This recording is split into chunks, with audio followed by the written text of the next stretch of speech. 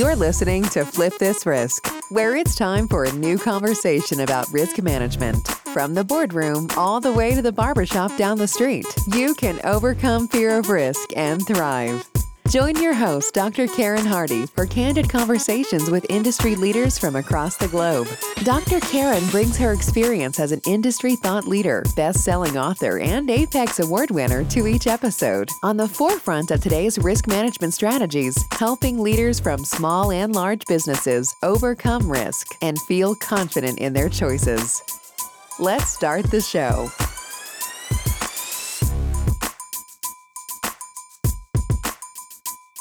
Hello, everyone. I'm Dr. Karen Hardy, and welcome to Flip This Risk podcast, where we interview high achievers about their relationship with risk-taking. And of course, you can find out more about the podcast at flipthisriskpodcast.com. And today, I'm very excited to have with me Rachel Tovey, who is one of the authors and contributors to the book Flip This Risk for Enterprise Security. Industry experts share their insights about enterprise security management risk for organizations. Rachel, welcome. Hi, Dr. Hardy. Thank you so much for having me. It's a pleasure to have you. I'm very excited about the new book that you contributed to as it pertains to your industry. And I wanted to start by saying that I think it's very exciting that the book is written by all women and given their perspective about what security management looks like from their point of view. So I think it's very outstanding that a group of women of this caliber were able to come together and put this book together. Oh, it's great. Security, it doesn't really matter if it's been physical security, cyber security, travel security, all of that has been such a male-dominated field. And to actually get a group of very successful women together to put together a book, it was great to be a part of. And I loved seeing the collaboration between the groups and then also learning from them. So many good points. And it was great. Girl power. Girl power, absolutely. We're talking all about girl power here. So your chapter was about, or is about, business continuity and why it's important. Did you want to tell us a little bit about your chapter, what it's about, and what do you hope people to get from it? Sure. So I think sometimes people lose business continuity in the day-to-day operations of running a business. It's so easy to get focused on getting that money in, revenue generating, getting the important day-to-day tasks taken care of. And so sometimes until something happens, whether it's a hurricane, a tornado, a ransomware event, or a pandemic, business continuity can get lost in the shuffle. And I think that it's important to bring that back to the forefront, especially with all of the stuff that we're going through right now. Who thought that there was going to be a 2-year pandemic? How many people really planned on not using facilities for 2 years? And so it's been eye-opening. I think that a lot of people are learning that, or this was something that we really need to pay attention to no matter what industry you're in. So business continuity, is that similar to COOP? You know, you heard that term about continuity of operations. Mm-hmm. Is that the same thing, or are there differences? I think that they're similar, but there are some differences. Typically, when you hear COOP, you're thinking maintaining government services, executing government. For the business and the private sector, they're definitely similar. However, it's maintaining operations. So while both of them want to focus on maintaining essential services and what's really important to their customer, whether it's a citizen or whether it's truly a customer, you want to be able to provide your service for them. But you also have to make sure that, especially in the private sector, that you're still maintaining revenue. You want to minimize the impact of business disruption. So that way you can ensure that you're still looking out for not only your customers, but also your employees. Awesome. I know that in your book, you talk about, right in the beginning of the chapter, you ask the question, where does business continuity fit? And your answer is the easy answer is wherever it makes sense for your organization. It sounds simple, but can that be difficult to figure out? Oh, definitely. Sometimes business continuity ends up kind of like a hot potato. Nobody really wants to hold on to it for too long. Um, and so it varies. I've been in organizations where it was with security, where it was with asset protection, just because they may have had a robust emergency management program, and emergency management, business continuity kind of go hand in hand. However, if you're in a very tech forward company, tech heavy company, you may want to be in the IT department. And I think that that's kind of a shift that we're seeing. Technology runs the world. And so now you're having to actually start planning. What are you going to do if you don't have that technology? And so it really depends on where it makes sense for your business. Some are going to be with your IT risk. Some are going to be with finance, some with audit. So it does sound so simple to say, well, it just depends, but it does. It really depends on the needs of your business or your sector. Right. And business continuity planning, I mean, now that you mentioned the thing about the pandemic and everything, I would assume that business continuity planning should be elevated on the list of priorities within an organization. Oh, yes. And if the pandemic didn't do it, I think ransomware and cyber threats will take care of that. The combination of the two in the past couple of years have really escalated the focus on business continuity. I feel like a lot of businesses are really good at handling hurricanes, tornadoes, fires, because they happen so often. They may not impact a whole entire enterprise, but something like a pandemic or a cyber threat or not being able to use any of your technology systems, that really does threaten your whole enterprise. And as bad as it sounds, thankfully, the pandemic has brought a little bit of that to the forefront. Oh, absolutely. And you did talk about some key steps that someone needs to take, an organization needs to take to institute business continuity. And you started with the business impact analysis as one of the steps. Could you talk a little bit about that, and then any additional steps we should know about? Sure. So the first step is really your business impact analysis. And I have found that this is a crucial step, because a lot of people, and this sounds, it's hard for people to think this, every person in an organization is important. However, some business units may be a little bit more critical than others. And so when you're working on your business continuity plan and you're going through everything and you sit down and you meet with your business units, you're really going to be able to figure out your most critical teams, your most critical organizations, and also your most critical applications, all of your IT systems. All of that's going to come out in the business impact analysis. From there, I'm a traditionalist. I firmly believe in the BC cycle. And to actually try and do an exercise before a plan gives me so much heartburn. However, what I have found in the past 6 months to a year is actually taking what we find from these BIAs and throwing out a scenario to help start the business continuity planning process. It's a little bit backwards in a sense, but however, just giving them that scenario rather than saying, hey, okay, you don't have this one application or this one team. Maybe you just start out and give them the whole big shebang with, okay, you're under a cyber attack. What are you doing?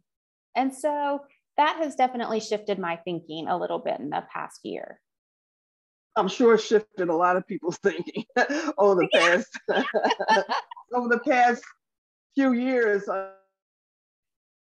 You say do scenario analysis, but we all have a scenario now. I mean, it's the case study is the pandemic, so we can more like hindsight, but there's a lot of merit to actually going back to see what we did right, what we did wrong, and then do scenarios based on that. Maybe that was a worst case scenario, maybe it wasn't, but it's something to actually start to think about. This is the time, right?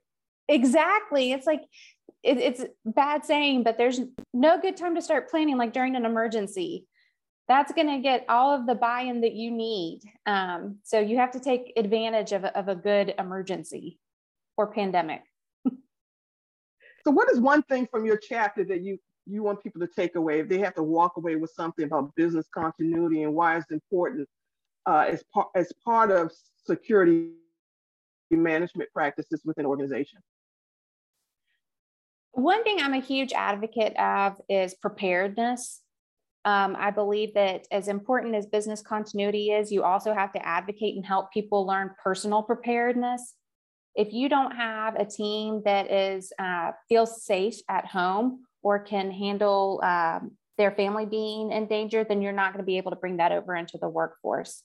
So I don't think that business continuity should be focused within the four walls of an enterprise. You need to help people take it outside, make sure that they know how to take care of their families, have just some basic preparedness information. Because when it comes to a tornado, hurricane, pandemic, you want them to be able to come to work and focus. And at work, you want it to permeate throughout your entire organization. It's not up to one team. It's up to everybody to really embrace business continuity, because everybody should be on the same team of getting this business back up and running and being successful. And so I feel like it shouldn't just, the big takeaway is that it's not just one little subsection. It should be a part of your life inside and outside of work. I think one of the things that the pandemic did was to illuminate some of the things that we may not be thinking about on an ongoing basis, but really rose to the top and say, hey, maybe this is a vulnerable spot for us and we need to start looking at it. Yeah, exactly. There are things that have emerged in the past couple of years of, do you know how to get a hold of your kids' schools? Or do you know where your kids' rally points are going to be? Do you know at work where your rally points are if there's a fire? How are you going to account for your team? And all of this planning and business continuity, all of that can help you identify all those little things that you really need to think about. And it also plays a role in resiliency. I know we were talking about that right before the interview, but the fact that on a corporate or enterprise level, in terms of helping an organization stay resilient during times, because we learned that some companies didn't do well. They had to make some key adjustments during the pandemic versus those who were able to be resilient and say, hey, we already have these things in place. We're able to continue with our operations with some tweaks to it. So we saw performance of some organizations differ based on the fact that some were, had a handle on business continuity and others did not. Exactly. One tiny thing that I really didn't think about was your VPN capability. Come to work, you're on your company internet. You don't have to worry about VPN. Well, you take 1,000 people, 2,000, 10,000 people home, send them home to work. And can your VPN handle that? And so it's just little things that, the past couple of years have really brought out, and just little tweaks that you can make in planning, and they'll make a huge difference. Has this instance elevated the role of the security management professional? What do you think this pandemic, how has it supported or made security management more visible within an organization? Oh, I think it's definitely made this role, this resilience officer, the preparedness, the overall security, emergency management, business continuity. I think it's really just brought it again, something that was maybe in the shadows that people didn't recognize. And it's definitely put it out there. Groups have used HR to push their resiliency plans. Some have used their BC teams, but it's definitely brought out all of those planning efforts, because if you had not done any planning for this, you were going to be left a little bit high and dry. And so organizations that maybe, even if they had just started planning, are going to be in a better position to keep on responding to stuff like this. Well, hopefully everyone is motivated to do so. So one of the things we do know is that your involvement in this book, for instance, was a professional development activity for you. How has that, how did that influence you, or how has that changed things for you, if anything? I never thought that I would be able to check the block for author. It has added number one, it's great on a resume. It's great on LinkedIn. It is, something that's notable. How many people can actually say that they are a published author / will be on podcast? And then beyond that, just having the confidence of being recognized as someone that is an industry leader or is an expert in that field, the confidence that it instills is pretty amazing. And that was a little bit of an unexpected side effect of this. It was just like, wow, okay, this is a great thing. I can do this. So the confidence has been amazing. Well, I'm excited to hear that, of course, by hearing that the confidence piece is very important and that you've had the chance to add your voice to a larger conversation about security management, Rachel. Yes, thank you so much. It was great. I loved collaborating with the other ladies and women and professionals. And I think it also speaks for our organizations as well as just beyond giving us a little bit of confidence. I think that it speaks well for the businesses that we come from, that they have people on their teams that are identified as industry leaders. Should give them a little bit of confidence too. Hey, that's all they need to know. Just get it with the right project and network, and then you'd be amazed how far confidence would take you. Exactly. Exactly. Well, listen, Rachel, again, Flip This Risk for Enterprise Security. Rachel's one of the authors, did a great job. I want to thank you, Rachel, for being with me today to talk about the book. Thank you, Dr. Hardy, and thank you so much for bringing us all together. Like I said, it was great to be part of a book that is so typically male dominated, and actually bring together a bunch of female professionals, and to have someone that can help push us to the #1 slot in the Amazon category. So that's been a fantastic experience. So thank you very much for putting this together. My pleasure. And I want to thank everyone for joining me and Rachel today to talk about enterprise security in the book that she's been involved in, and for joining me today on this conversation. I'm Dr. Karen Hardy, and I'll catch you next time. Helping you feel secure is our strategy, all the way from the boardroom to the barbershop down the street. Subscribe at flipthisriskpodcast.com. Thanks for listening.